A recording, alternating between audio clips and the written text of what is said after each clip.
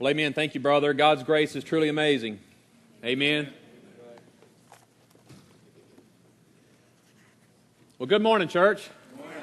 Are you rejoicing in how the pastor has moved in, or how God has moved in our pastor's life? Amen. At least until, well, it still is this morning. God's still glorified even in the midst of the sickness this morning, and we just have confidence that God is going to move and maybe take this away. We pray that God would fully restore him so he's back up here preaching the word, and I know that brings glory to God. Does it? Amen. You agree with that, church? Amen. So y'all continue to pray for him. Hey, Hebrews chapter 11, verses 1 through 3 is where we're focusing this morning. And, last week I hope you left here with the idea that the Christian faith, biblical faith, is not an I hope so faith, or it's just as good as any other one. I hope you left here last week thinking there are substantial reasons for us to have confidence in our faith, and that would move us to step out at even greater trust towards God. That's what I pray. But I want to share with you, too, that unshakable faith, when we think about this idea of an unshakable faith, it doesn't mean we'll never have doubt. It doesn't never mean we're challenged. As I mentioned last week, there's this crisis of faith that occurs when we listen to the Word of God, because it's always going to be contrary to our flesh. Because we were born with a fallen flesh, we were born with a sinful nature, and it's always going to, it wants to strive to focus on self and what we perceive as our needs. But what faith in God does, it calls us out to trust in a better way. It calls us out to trust in an eternal way. But if you're living today and say, there's days I go through, it just seems like I don't exercise the faith I need, well, come and get a t-shirt from me. I got a bunch of them. I've been there. There are times that, I struggle in my faith too. But I'm going to tell you, where I've stepped out and trusted God wholly and completely, I have never found Him to be faithless. He has very much been faithful to me. He has been faithful to my family, and I praise God for that. But I'm going to tell you, I'm very much one who struggles with this too, that as a sin nature, though Christ has redeemed me, until we are glorified, until we're in His presence, we're going to wrestle with this. But I pray that through these sermon series that your faith will be strengthened. Last week we spent a lot of time, and I know it might have been in detail. Some had mentioned, man, he went to a lot of effort just to get through one verse. But it's very important. We just can't plop down in the middle of Scripture and then take that verse and run with it. We really got to understand the context if we're going to get a true interpretation. You agree with that, church? It's like reading a sentence in the middle of a letter. You don't know the context it's found in. You may just blow it out of proportion. And what I really want to capture next week, and for those that weren't there last week, you're going to get a sermon in 5 minutes. I know those that were here last week said, well, good gracious, I should have just come this week if I could have gotten 5 minutes. But I'm not going to go through the Scriptures, but I do want to share with you the author's purpose is exhortation, striving to call the people of God to do right. And I'm going to tell you, that's what you hear week after week in this sermon when Brother Mike preaches an exhortation. He is trying to call the people to live a faithful life, to live a godly life, and do right for those things in the sight of God. Really, that's what it is, a striving to live a godly life. But the author's purpose, he is exhorting the people. And why is he exhorting the people? Because as time goes along, there are people that are falling away from the faith. There are many people that are falling back into Judaism, which was where most of them come out. Book is to the book of Hebrews. So he is challenging them, guys, stay with it. Stay in the faith. And how he tries to encourage them when we come to chapter 11, which I believe is really the focus of where the author wants to go. He says, people, if you're going to be people of God, you're going to have to be people of faith. But let me share with you. I'm not saying faith is what we hope for and what we don't see. Faith is substance of what we hope for, evidence of what we not seen. And the reason we spend so much time in the first 10 chapters is this. The author goes through and demonstrates how God has fulfilled promises in the substance of the person, Jesus Christ. He goes through and tries to explain how Old Testament worship was done, the ceremonial nature, saying that was very much a shadow of the substance fulfilled in Jesus Christ. In the Old Testament, what was it? They met in a tabernacle. Well, Jesus is that tabernacle now. In the Old Testament, there were human high priests. In the New Testament, Jesus is the high priest. But listen, in the Old Testament, blood from animals was taken and placed on the mercy seat so the people might be atoned for their sin. When in the temple in heaven, it is Jesus with His own blood that goes and sets it on the mercy seat to cleanse us from sin once and for all. It doesn't have to be a yearly thing. Jesus Christ's blood is sufficient. So, to the original audience, when they heard all this evidence being gathered, saying, as we reflect on our heritage from Judaism and what God has revealed in the law, yes, we truly see that everything we've done in the Old Testament was shadowed, that was substantially filled in the person of Jesus Christ. So God keeps His promises. And because we can see that now, or we're being drawn back to that now, we can have great confidence for the future and what He has promised to accomplish in the future. And church, that message is valid today, isn't it? When we look on the substantial nature of our faith, not only from the words of Scripture, but what the Holy Spirit has done in our life, it should give us great confidence to step out and trust God at His Word. Boy, it'd be a great thing if somehow we could throw a switch in our head, right, and be instantly faithful. Oh, wouldn't that be sweet? Tell me if you ever find that switch, and I'll look for it on my body. Haven't found it yet. But no, it is going to be a struggle because we're in the flesh. We're still in a fallen nature. Though the inside has been redeemed, the outside still is all about me. And we just need to prepare for a long struggle because we will not get there until we get there. And we won't arrive until we have arrived. Amen? Right. Praise God, though. He is faithful. We're going to move on this morning, trying to further establish this foundation of faith. And as we move through the next two verses, verse 2 and 3, we're going to see faith demonstrated. And I want you to just kind of back away from text for a little minute. I want to tell you a story. Is that all right? Hey, has anybody ever watched the Little House on the Prairie series? Go ahead and raise your hand if you're proud of it. Hey, man, I am telling you, that's a great show, man. I love that show. But Debbie is like, can you say connoisseur as far as shows goes? Anyway, she loves that show. And it amazes me because we'll watch the reruns now. And, man, for the first 3 seconds, she can tell you what the show's about. I'm like, that's amazing. How do you do that? I mean, the wagon's going over a bridge. That's how they start 99% of their shows. But she knows it. But I want to kind of get you in that format this morning thinking about good old Walnut Grove. And I want to pretend that somehow we could go back in time and we carry with us a 747 jet. And we landed just outside Walnut Grove in a kind of an obscure place. And we go into town and we tell the people, hey guys, that's what we're going to do. We're going to get you on this metallic tubular shaped thing and we're going to launch it into the air. And we're going to go all the way down to San Antonio. We're going to treat y'all to dinner and bring you all back tonight. Now, I don't know about you, but what do you think Mr. Edwards would say about that? Mr. Edwards ain't going to buy on that. Matter of fact, the whole city is going to look at you like you got two heads. Or a calf looking at a new gate. I mean, where are you coming from? Flying, birds fly, people don't fly.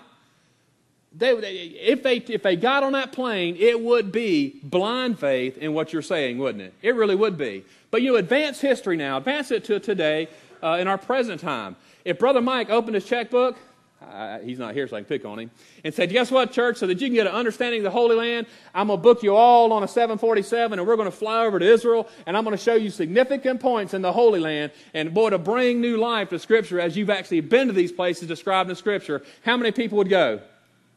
Oh, come on, be honest. Raise your hand. Yeah, you would go. You would go. How many people would be fearful of getting on a jet? Now, there may be, there's a couple, there's a few, but by and large, most of you would say, I'm not fearful of getting on a jet. Well, what makes you so different than Mr. Edwards in Walnut Grove? I'll tell you what the difference is the fact that there's now a history been established. You know people, how many people here have known of people that fly an airplane safely and get from point A to point B? We all have. I mean, there's a history of folks. Also, you can go outside today and you look in the sky and you'll see planes going all around, and they're flying the air routes, and not many of them are dropping to the ground. So you can see with your own eyes that planes fly. Well, you know, if you study a little bit different, you actually see there's some laws behind that. Bernoulli's principle is a law that has to do with an airfoil on a plane that causes it to lift. So I bet you don't think about that when you get on a plane, do you? You just, hey, I'm just getting on a plane to go somewhere. But what I'm trying to get you to understand is you're practicing a substantial faith, because it still takes a little bit of faith to get on a plane and fly, that all these things are going to come about. But you're going to get on that plane because many others have done it, so I can do it. You're going on that plane because I don't see planes falling out of the sky. They seem, by and large, to get to where they're going. And if I did a little study, I'm like, hey, this thing's all about the lift on the wing. It's a scientific law, which in itself as a law means there has to be what? A lawgiver. But we'll get to that in a few minutes. But you get on a plane with no concerns. That's the difference between you and the folks at Walnut Grove. And by the way, if Walnut Grove, we went there, we'd find a place for Miss Olsen to go, so we'd all get on a plane without her. Amen? Boy, if you know the show, you know Miss Olsen. God had to pour out a lot of grace on me to love that woman. Amen? Whew. But anyway, let's get out of Walnut Grove. So as we look at the passage this morning, we look at these two verses, we find things very similar to that story. Verse 2 says, for by it men of old gained approval. So when we start contemplating the Christian faith or biblical faith, We're not going at it as the Lone Rangers, as the first person that's ever stepped out and trusted God. As a matter of fact, we're a part of a long part of redemption history. There have been many that have gone before us, and we have found evidence they trusted God, and God has proved himself faithful. Very similar to if you're going to fly, many other people you know have already flown. So we trust in faith. There is a heritage here. There is a heritage of faithful people that have gone before us to very much light the way. Can you see that? Well, if you look at verse 3, it says, by faith we understand that the worlds were prepared by the word of God, so that what is seen was not made out of things which are visible. We're going to get to a little bit about observation just in a few moments, looking at just the general cosmos, if you will, the created order. And is God actually speaking through that? We're going to address that this morning too, all with the purpose of building our faith and making our faith, or making us realize our faith is more substantial. It is not a happenstance faith. It's not an I hope so faith. It is a faith grounded in truth. And when I say truth, I mean absolute truth. Faith that is applicable to all people in all places and for all time. It is absolute truth. Well, let's look at verse 2 again. I know we've read it a couple times. Let's read it again. For by it men of old gained approval. The author is saying, listen, by this substantial faith, by this faith that has evidence that is true, men of old lived, and they were approved or commended. Your translation might say commended of God. Men of old.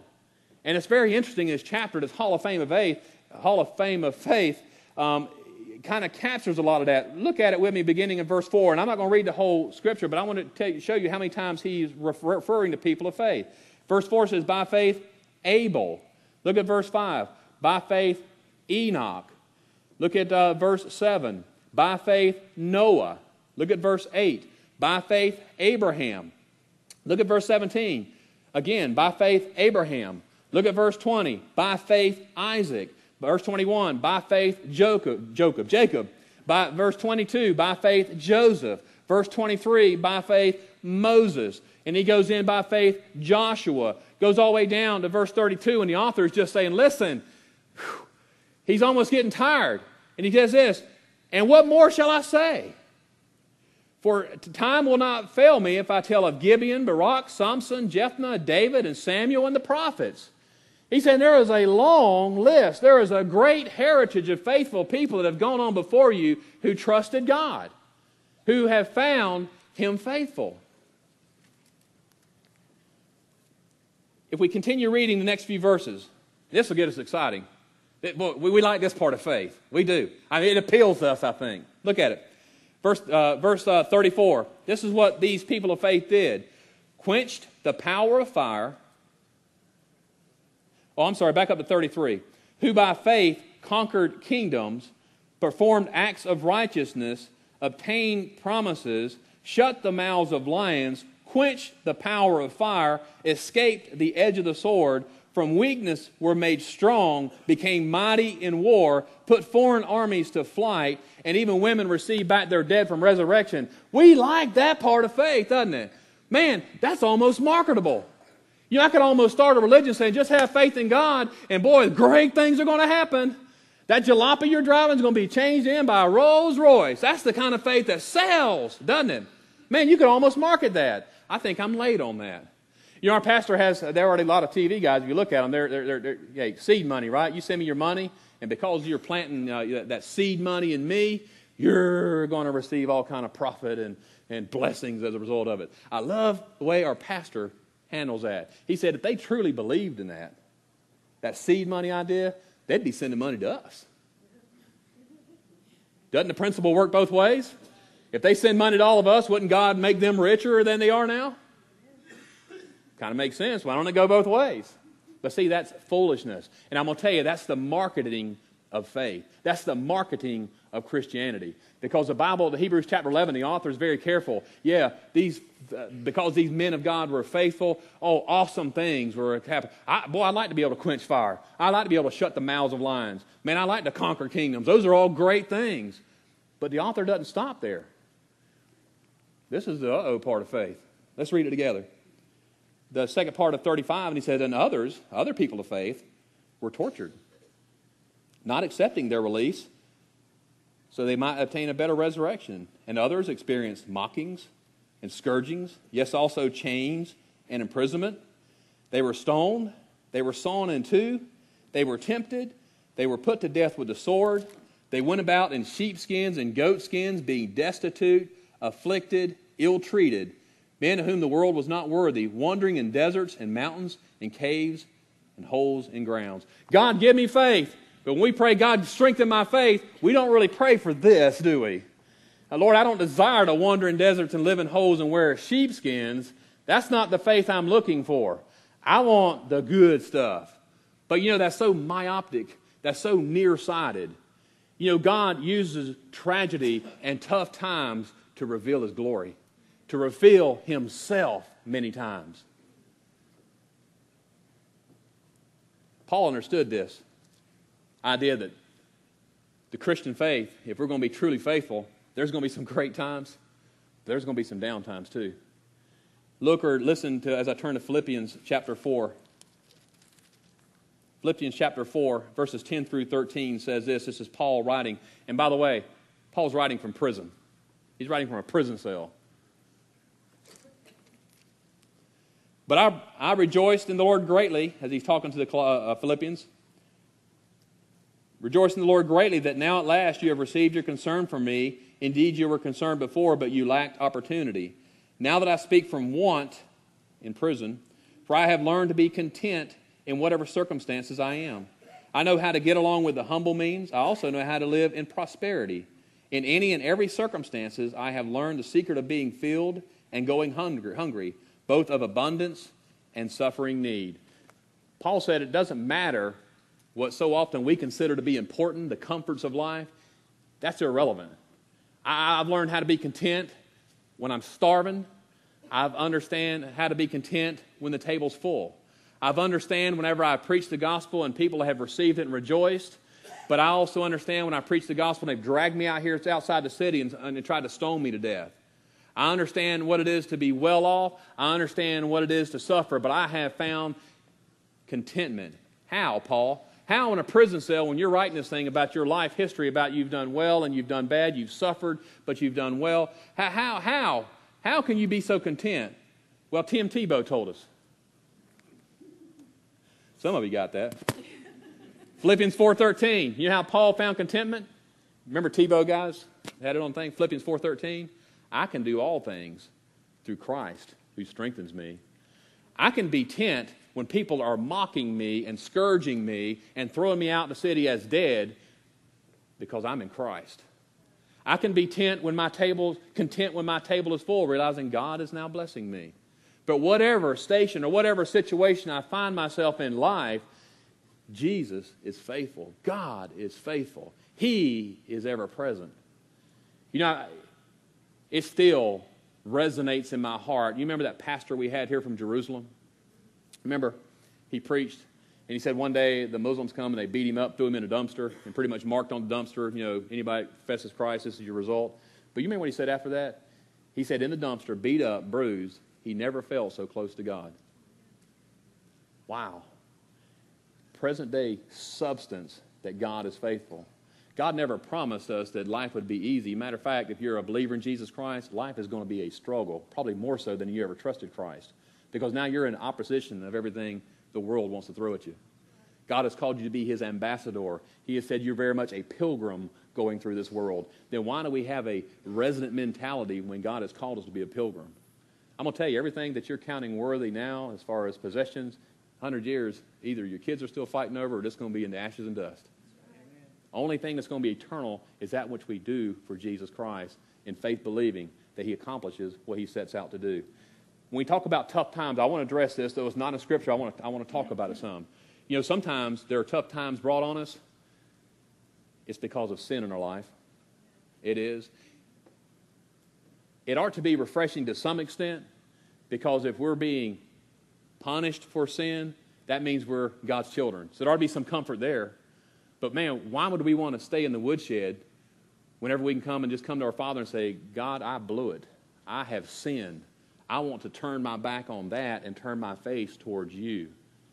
And the Bible says He's faithful and just to forgive us those sins. But as we face troubled times and you're thinking, oh my goodness, God is this, God is that. No, you know what? God may be disciplining you.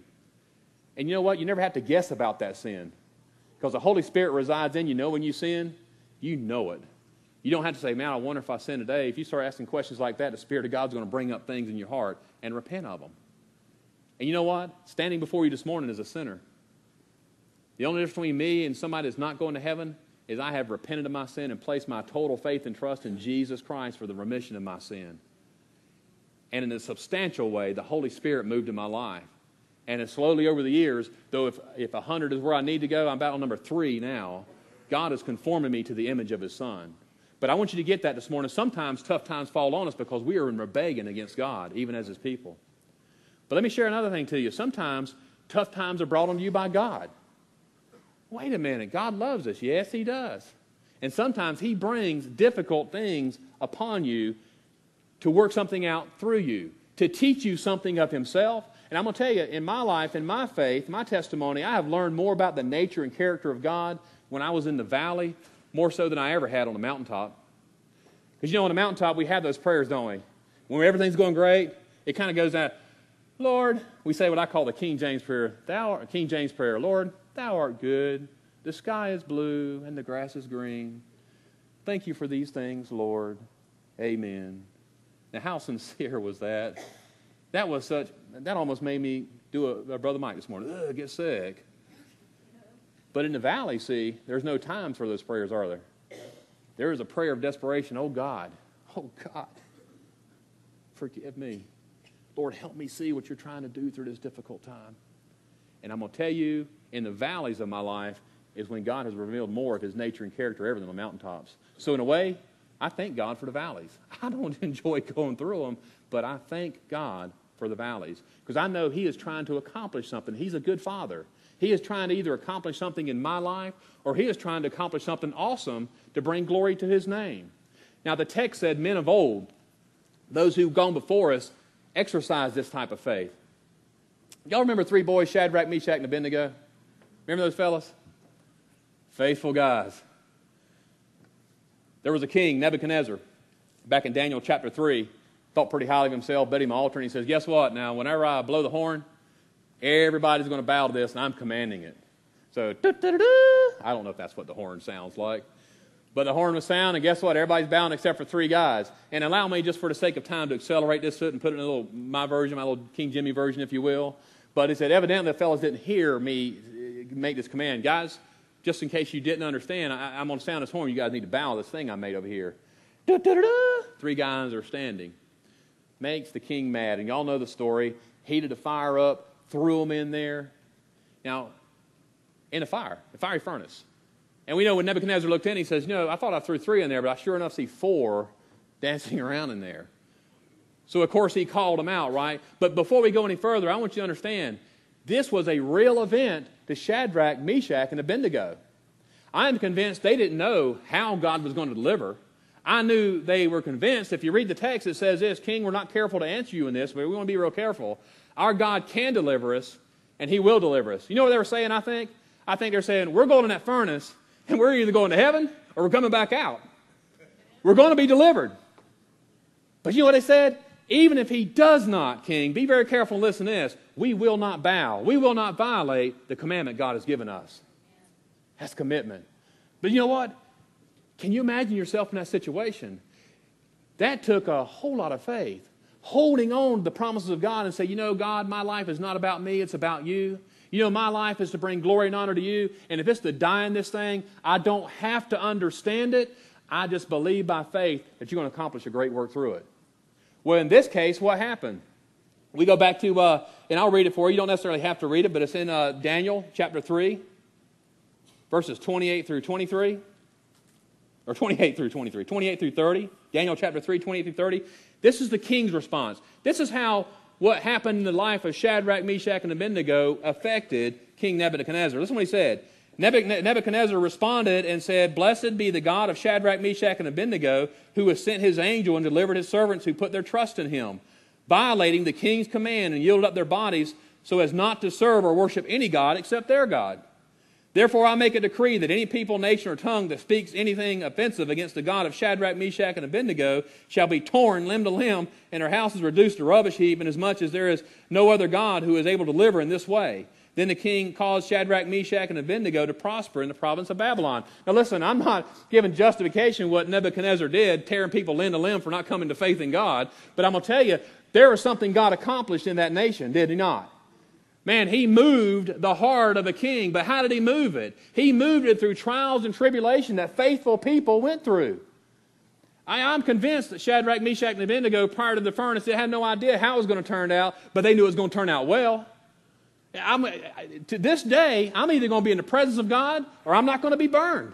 One of the two is going to happen. That is faith. That is substantial faith. That is a faith of substance. Just like now we get on airplanes because other people have gone, that ought to strengthen our faith as we look at these men of old and how they demonstrated their faith. Well, just a few pages over, chapter 6, you know the story of Daniel in the lion's den. Daniel, very good friends with the king, King Darius. Daniel was a devout Jew. He prayed every morning with the windows open towards Jerusalem. Well, there were some other counselors around the king that didn't like Daniel very much. And you know, it was so great of a testimony about the life of Daniel is they said, you know, we're not going to find any fault in his integrity. We're not going to find any fault in his ethics because he worships this God. So we've got to go to plan B. What a testimony of Daniel. So what they said is that we're going to write a law, King Darius. Said, guess what? Everybody pray, they got to pray to you. Now Darius, being lost and self-centered, probably said, great idea. I like the idea of everybody praying to me. Sounds good to me. So they put it into law that cannot be violated in any way. And the scripture is very careful to say this. When Daniel heard the law was passed, he opened the windows and prayed as he did before. Human law had no impact in how he was going to serve God. Well, of course, the enemies heard it, and y'all know the story. They told King, broke his heart, but he had to obey by the law and threw Daniel in the den of lions. And what is so funny from this story is Daniel's in there sleeping with the lions, and the king's worried and is awake all night. It's just the opposite. You would think Daniel would be all tense, oh, and the king would be sleeping like a baby, but yet it's the king who's up all night worrying, and Daniel's probably down there snoozing, getting the best sleep of his life. Next morning, the king's all worried and goes there. Daniel, is your God able to deliver you? I fear not. My God's delivered me out of the mouths of the lions. The king was exceedingly happy, took those who plotted the law and threw them into the den with the lions, and guess what? The lions became very hungry at that time and devoured them. But why I tell you that is you see the same thing in the same book, Daniel chapter 6, 25 through 28. Look what happened to Darius. Darius. Then Darius the king wrote to all the peoples, nations, and men everywhere language who were living in the land, may your peace abound. I make a decree that in all the dominion of my kingdom men are to fear and tremble before the God of Daniel. A faithful man, living a faithful life, caught in a tough circumstance. But instead of saying, woe is me, there is the passion inside him that I'm going to serve God. You know, bring it death, bring it life, bring it prosperity, bring it poverty. I'm going to serve God. I'm going to be faithful to him. And through that faithfulness, God changed the heart of a king. You know, I wonder sometimes in our communities we live in our nation we live in, people aren't really impressed with the Christian faith because it's really to them no difference than the Elks Club or the BPO or some other club. They do good things. But there's no demonstration of faith in an almighty God. I wonder sometimes. Bad things happen to you and I today. And I'm going to confess to you sometimes when things happen like that they don't go the way I think they ought to go, or finances don't add up, or just something, or Debbie burns dinner or something. No, I'm kidding, baby. But things don't go right. My first reaction is many times, God, why me? What's going on? Instead of standing up and be a man and woman of God and saying, Lord, I don't understand, but you know what? That's not necessary. I'm going to serve you. I'm going to be faithful to you, and I'm going to understand that if it's not because of sin that you haven't revealed to me, there's something you're trying to accomplish, either for my good and your glory. You're trying to grow me, praise God. If you're trying to work through my circumstances to impact my community for the kingdom of God, then praise God, let me be found faithful. For by faith, men of old gained approval or were commended of God.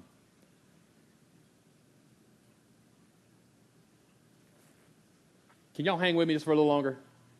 I got one more illustration I want to show, and I think it's important. I mean, there's another point too, okay? So y'all can hang on. Everybody say amen if you hang on for about 15 more minutes. Amen. All right, thank you. Thank you. That's encouraging. Say amen if you felt like you had to say it. No, I was just kidding. We kind of consider this idea of a sovereign God in control of all things.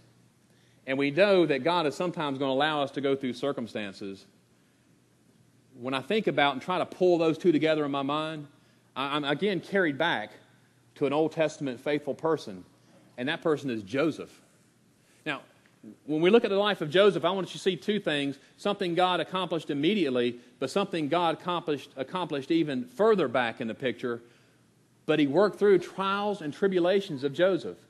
And as I read through the latter part of Genesis and I see the life of Joseph, I never see him question why God is doing what he's doing. Now, we know Joseph. He was born to Jacob. Jacob had 12 sons, and Joseph was loved by Jacob. And the other brothers knew it. Now, how well you went that one? How well do you think that went over? You know from Scripture, it didn't go very well at all. As a matter of fact, when he came out to visit them one time, they're like, oh, gracious, here he comes, that funny-looking coat again. You know what they decided to do? I tell you what, let's do. Let's kill him. Take his blood and put on his coat and carry it back to Dad and say the lions ate him. One of the brothers stood up for him and said, let's don't do that. Let's throw him in the well for now. So they threw him in the bottom of a pit. But I'm going to tell you something. Being rejected by his family in the bottom of that pit, he was dead center in the will of God. And what I want you to see as I talk to you this, I want you to see valleys and heights that Joseph went through. But I want you to see the steadfastness of his faith and the faithfulness of God through it all. So he's in the bottom of his pit, so the boys got together, the brothers got together. What are we going to do with him? I tell you what, here's a caravan. Let's sell him into slavery. Now imagine you're Joseph, and not only has your brothers thrown you in the pit, but now they've dragged you out and they have sold you into slavery, carrying you to a distant country. If that was you, or would you be thinking about this time, man, I am dead center in the will of God? No, I wouldn't either. But he was. We know he went to Egypt. He got to work for a ruler in Egypt named Potiphar. Potiphar recognized that there was something different about Joseph, and Joseph wound up working himself up to be the number one servant in Potiphar's house.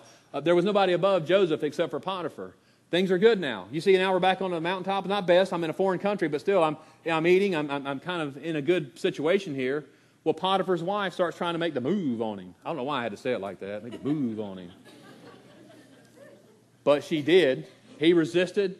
Finally, she cornered him one day, and he said, I cannot sin against God. Runs out. She grabs his cloak, then carries to her husband and said, see this Jew you brought in here? He just tried to take advantage of me. So now Joseph is thrown in prison for a crime he didn't commit. But in prison, he is dead center in the will of God. You think Joseph understood all this that was happening to him? God, I have with all integrity in my heart been faithful to you. I have been framed. If anybody had a reason to whine and complain, it was Joseph. Was it not? My family sold me into slavery. I tried to make the best of what I had. Now I'm in prison for a crime I didn't commit. We know what happened in prison. He bumped into a cupbearer for the king and a baker for the king. They had dreams, and they said, Joseph, let me share them with you. And Joseph said, oh, that's good news for you, cupbearer. Hey, in a few days, you're going to be restored and be back to king's cupbearer. The old baker said, whoo, sounds pretty good to me. Joseph, here's my dream. What happened? Oh, in 3 days, you're going to be dead, dude. He told the cupbearer, said, when you get back to Pharaoh, remember what I did for you. Maybe it might show favor. He didn't right away, but eventually Pharaoh started having visions and dreams. And finally the cupbearer remembers, hey, there's Joseph in prison. He told me what my dreams meant. So sure enough, he was able, above anybody else, to interpret Pharaoh's dreams about the 7 fat cows and the 7 skinny cows. Basically, there's going to be 7 years of plenty, but then there's going to be 7 years of famine. And Joseph pretty much said, listen, here's what we need to do. We need to store up all this grain, so when there's 7 years of famine, we have enough to feed everybody. Pharaoh says, good idea. As a matter of fact, you are number 1 in Egypt except for me. You are number 2 in charge. Wow, from prison to now second highest in all Egypt. You see the ups and downs in that life? You'll never see in the Bible where Joseph ever, now he may have in his deepest heart, as we all would, but what is demonstrated by his life is he is trustworthy, he's faithful to God all the way to the end. Now I told you that he was in the middle of God's will. There was a promise God made back in Genesis about a seed. The seed of the woman was ultimately going to crush the seed of the serpent, the devil. And we understand that to be the crucifixion and the resurrection of Jesus Christ. There's a famine coming. Jacob is in line with that seed. So the near vision is this. all of Joseph's family moved into Egypt where they were fed and taken care of, and the seed was protected. But a bigger picture, if you back way up, God made a promise to Abraham back in Genesis chapter 12. He said, you know what? There's going to be no nation like you. Your offspring is going to be like the sea, or stars in the sky, like the sand on the seashore. And you're going to be blessed. They went into Egypt, about 100 people. They come out with hundreds of thousands of people. They come out with the riches of Egypt because they spoiled Egypt. You remember the count? So even in that, God is beginning to fulfill his promise through the life of Joseph, what he promised back in Genesis chapter 12. You think Joseph had a picture of this idea of a sovereign God behind everything, and he was going to be faithful regardless of what life threw at him? He was going to strive for holiness, and he was going to have faith in God. Was he always happy? No, he wasn't. You cannot tell me being at the bottom of a pit, being sold into slavery by your family is a time where you're happy. You can't tell me that being in prison, falsely accused for assaulting a woman, is a happy time. But God was using that. I want to share this one verse back from Genesis. It's kind of a funny account, and most of you remember this. Guess what? Dad's in Egypt, all 11 brothers in Egypt, and Joseph's in Egypt. Dad dies. What do you think the fear of the brothers are? Oh, my word. The boy we sold into slavery is now the second highest in all of Egypt, and Daddy ain't here no more. Can you see the tension building in the 11 brothers? Joseph could have done with them anything he wanted to. He could have exact judgment on them. He said he could have done anything he wanted to. He was the second highest in all of Egypt. But he had this understanding about a sovereign God. Listen, read it with me in Genesis chapter 50, or listen, 15 through 20. It says, when Joseph's brothers saw that their father was dead, they said, what if Joseph bears a grudge? What if? Bears a grudge against us and pays us back in full for all the wrong which we did to him. So they sent a message to Joseph saying, your father charged before he died, saying, thus you shall say to Joseph, please forgive, I beg you, the transgression of your brothers and their sin, for they did you wrong. And now please forgive the transgression of the servants of God of your father. And Joseph wept when they spoke to him. Then his brothers also came and fell down before him, and behold, we are your servants. But Joseph said to them, now listen, this is key. Joseph said to them, do not be afraid, for am I in God's place? As for you, you meant evil against me, but God meant it for good in order to bring about this present result to preserve many people alive. God, what a beautiful picture. Joseph had the opportunity to really come down hard on his brothers. He said, guys, you understand, y'all were wrong. I'm not going to discount the sin. Y'all were wrong, but God had a bigger picture. Even in your wickedness, even in your sinfulness against me, God used that for a purpose that saved many people, specifically the promised seed that would come through Jacob. That is just a picture of the power of God and what he can accomplish through faithful people. Man, I want to be there. Do you want to be there? Oh, I so long to be there. I want to have that faith that's unshakable like that. And I believe God wants to give it to me. But I'm going to have to trust him ultimately, aren't I? Verse 2 ends with this. He said, all the elders, those that have gone before us, died, but they were commended of God. And they're commended here. And I'm going to tell you something. Jesus says something when he talks about the talents. Remember, he gave the talents away, and the ones that were good and faithful servants. And I pray this is the words you long to hear one day. Because we're all going to stand before God. I want to hear these words. Well done, my good and faithful servant. Now enter the joy of your Lord. I want to hear that. Do you want to hear that this morning, church? It's possible, but we got to live faithful. We got to be a faithful people towards God. Well done, my good and faithful servant.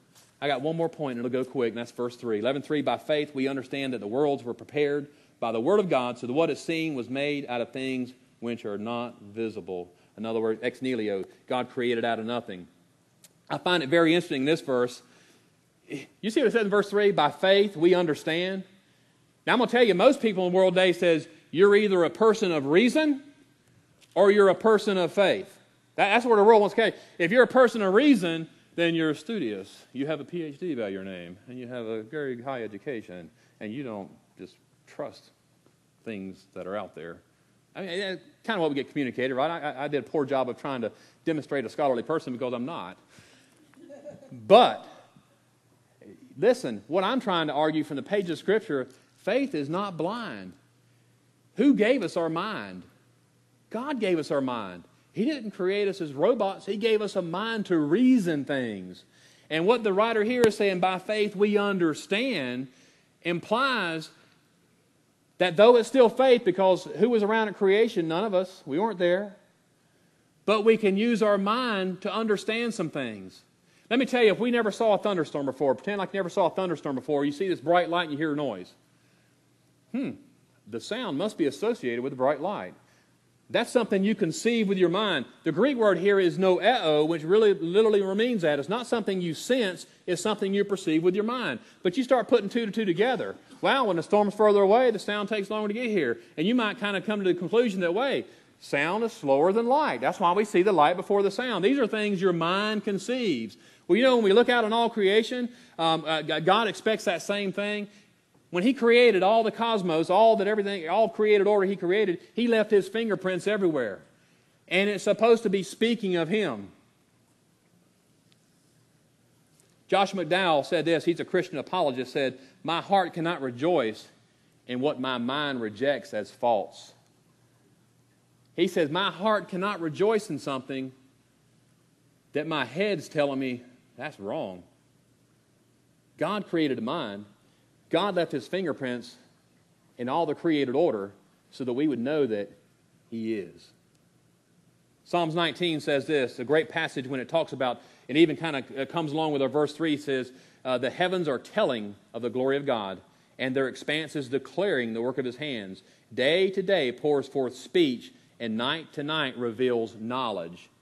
What is that psalm telling us? That when we just go out and gaze in the stars, that it's something that tells us there's somebody behind all this. When we look at the complexities of even the human body through a microscope and we see order and design, it's supposed to tell us somebody's behind all this. In Psalms 19, creation is communicating the existence of God. I want you to look at three things very quickly from a theologian that lived hundreds of years ago, Thomas Aquinas, and he really tried to use these to try to convince people the truth of God's Word. In other words, through reason. Hey, understand from creation that God is. And the first thing he said, which really ties to our verse here about ex nihilo, God speaking everything out of nothing. And I'm going to ask you something this morning. I want you to use your mind and understand this. What can come from nothing? I mean, just for a second, okay? There's no God. There's just nothing. There's nothing. What can come from nothing? Nothing. You're right. Regardless of what philosophy you hold in life, it doesn't matter. Pick one. Pick evolution. Pick whatever philosophy you want to carry for life, and in infinite regression, carry it back to the beginning. You come back to the understanding there had to be what Aquinas called an uncaused cause. Now, what do I mean by that? We already agreed that if there's absolutely nothing, no God or nothing, then there will always be nothing. But if there was something, even if it was only one thing, it allows for the possibility of everything. You see where I'm going with that? It's the uncaused. Regardless of what belief you hold, there is an uncaused cause. Even if you want to, and I don't even want to say this, but if you believe in evolution, it had to get back to something that was just one thing that split into two, that split into four, that split into eight, that became us. Now, talking about faith, woo! You want to take a walk on faith on the wild side, try diving into that. There's no substance there. There's no evidence there. But what Aquinas is trying to get everybody to understand that says there is no God is like, use your mind, understand. Nothing can come from nothing. There had to be an uncaused cause, something that was always there that set it about. And what he's saying from Scripture is God is that person. He is the one in the beginning. God created the heavens and the earth. He is the uncaused cause. So when we look at creation, we look at verse 3, by faith we understand the worlds are created out of nothing, is in essence what he said. He's saying God brought it about. He was the uncaused cause that spoke it. But also, another thing you can look into the heavens, everything's in motion, man. The earth's spinning, the planets are rotating, the galaxy's moving. Then I'm going to ask you a question, then how did they get moving? Well, you say a force. Great, where'd the force come from? I'm not talking about the force. Gravitational forces, inertia, all the different energies that are out there, where is the source of that? If there was no energy, would not everything stand still? If I had a ball on the stage and we just looked at it and nobody came near it and there was no wind and the stage never rotted, when will the ball move? It'll never move until somebody comes over and pushes it. Aquinas would say that's the prime mover. The person who got everything started is the same person as the uncaused cause. He's God. And not only, praise God, Hebrews chapter 11:1, did he start it, he maintains it. You know, why do we call our physical laws and various laws of science, why do we call it laws? Because they're unchanging. They're set in stone. And I'm going to ask you something. If there is a law, what does that imply? There is a lawgiver. Understand. Faith with understanding. There's also order in creation. And this is amazing to me. I'm not a doctor, but you know, when I get my eyes checked, you know, he takes that snapshot of the eye. Hey, forget everything else in creation. Just look at the eyeball. What an amazing feat. And I have to have two choices, really. I have two, don't I? What a freak accident that was. Or I have to say, somebody designed this. You know, I work in the FAA, and we got a lot of radar systems and radio systems. And if I told you this morning, like, yeah, we just installed a new radar site, it's pretty cool. How'd you do it? Well, we took a bunch of transistors and resistors, threw it in a building, and we shook it around for millions of years, and then set it down, and boom, it was a radio. You would, again, look at me like I had two heads, or like a calf looking at a new gate. What? Are you crazy? If I had a 100-piece puzzle of the world and turn around and shook it in a box and a few minutes later come out and say, hey, look, it all fell together. Again, you'd think, you're crazy. It took somebody to put that in order. It took somebody to put that in place. And Aquinas would say, that is a creator God. He did that. He spoke that into existence. All the world to use our understanding to come to the realization that there's a God. But I'm going to tell you, if we left Psalms 19 right there, we would still be miserable because we would know there's a God. But how in the world do we approach him? What are his expectations? Psalms 19:7, and we're closing here. It said, the law of the Lord is perfect, restoring the soul. Here's the cool thing. It's not only does God allow the universe to communicate his existence, he spoke personally. And he says a couple things that for some of you this morning might be the first time you've heard it. Or maybe in your heart you realized it. The Bible says that we are sinners. And what is sin? It's disobedience to God. Now, if you're starting to understand this morning, that's the work of the Holy Spirit. But let me share with you, you're a sinner because the Bible says it, but I can prove it in your own heart. Have you ever lied? Ever told something that wasn't untrue? Most of us in here would say, well, yeah, I have. Then you're a liar. Oh, that's strong terms. If I killed one innocent person, what would I be? I'd be a murderer, wouldn't I? It is not a number. Oh, after 3, you're a murderer. No, the first time I kill somebody innocently, that's murder. The first time I lie, I'm a liar. If I ever took something that wasn't mine, ever, without permission, I'm what? A thief. That's strong words. Do it one time, you're categorized as a thief. You violated the law of God. If I looked upon somebody else with unclean thoughts in my head, the Bible says you're an adulterer. Strong words. It's Jesus' words. If I ever hated somebody in my heart, I'm a murderer. If I ever looked at my neighbor's thing and just coveted it, ooh, I wanted it, that's sin. You know, here's something I'm willing to faith out. That we're all sinners. And some of you just may not aware of that. Here's a fearful thing. To die in that sin and stand before God as a lying, murderous, adulterous thief. How well do you think you would stand? Not well. You know, something else we have in us that's kind of remnant because we're created in the likeness and image of God, we have this understanding of justice, don't we? You know, if one man killed 20 innocent people and the judge said, I want to be a good judge, I'm going to let this guy go, we would all scream in the core of who we are because justice wasn't served. Well, if we're sinners standing before God, what does justice call for? Condemnation. Condemnation. The Bible's very clear in 5:8 says, God demonstrate his love toward us, and that while we were sinners, while we should have been condemned, Christ died for us. He is our substitute. Oh, the horrific wrath that was poured on the cross of Calvary on Jesus Christ. I want you to understand that is God's wrath towards sin. Now, by faith believing in Jesus Christ, he would have taken our sin, and his righteousness would be imputed to us. That's the love of God. That's the love of God. I pray here this morning, and I've shared this, and I realize that it always happens. People look at you like, whatever. This past week is amazing. My son wrote me this letter. And as I read it, I really teared up. But anyway, I'm going to try to do it here. He says, listen. He said, on another note, I had the opportunity, he wrote some things before. On another note, I had the opportunity to share the gospel with my SNCOIC, Senior Non-Commissioned Officer in Charge, and my team leader. He's in the Marine Corps in Mediterranean right now. But he says, I shared the gospel with them and to no avail again. I just started reading Ezekiel 2 days ago. In the first 2 chapters, God is telling him not to worry himself with whether or not they listen or not, but to keep preaching.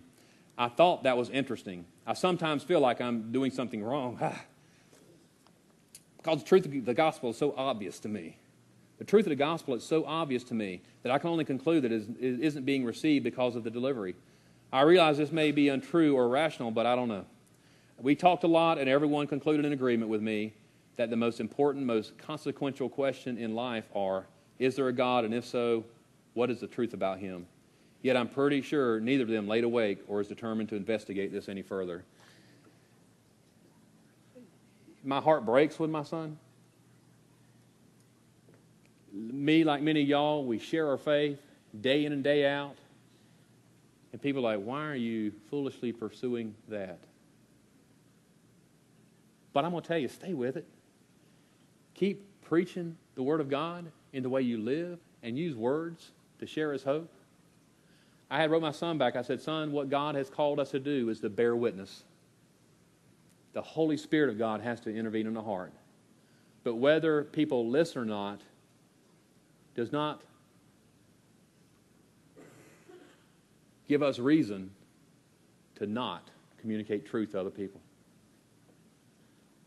I pray this morning, as we talk about the gospel, I've been trying to build this case for a substantial faith, and I'm going to tell you, to me, it is clear. Not only from creation can I see God's handiwork, but I know my own sin. I'm very much aware of my own sin. I am aware of what would happen if I stood before God in my sin.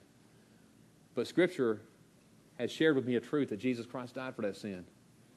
And then when I die, I'll stand before him not on my own righteousness, but on Christ's righteousness. And I am called to live faithfully for him until I draw my last breath. And whether this week brings prosperity or poverty, sickness or health, I want to bring glory to his name to you. And it's only through faith that we're going to be able to achieve it. Would you please stand with your eyes closed? I'm going to pray, and we're going to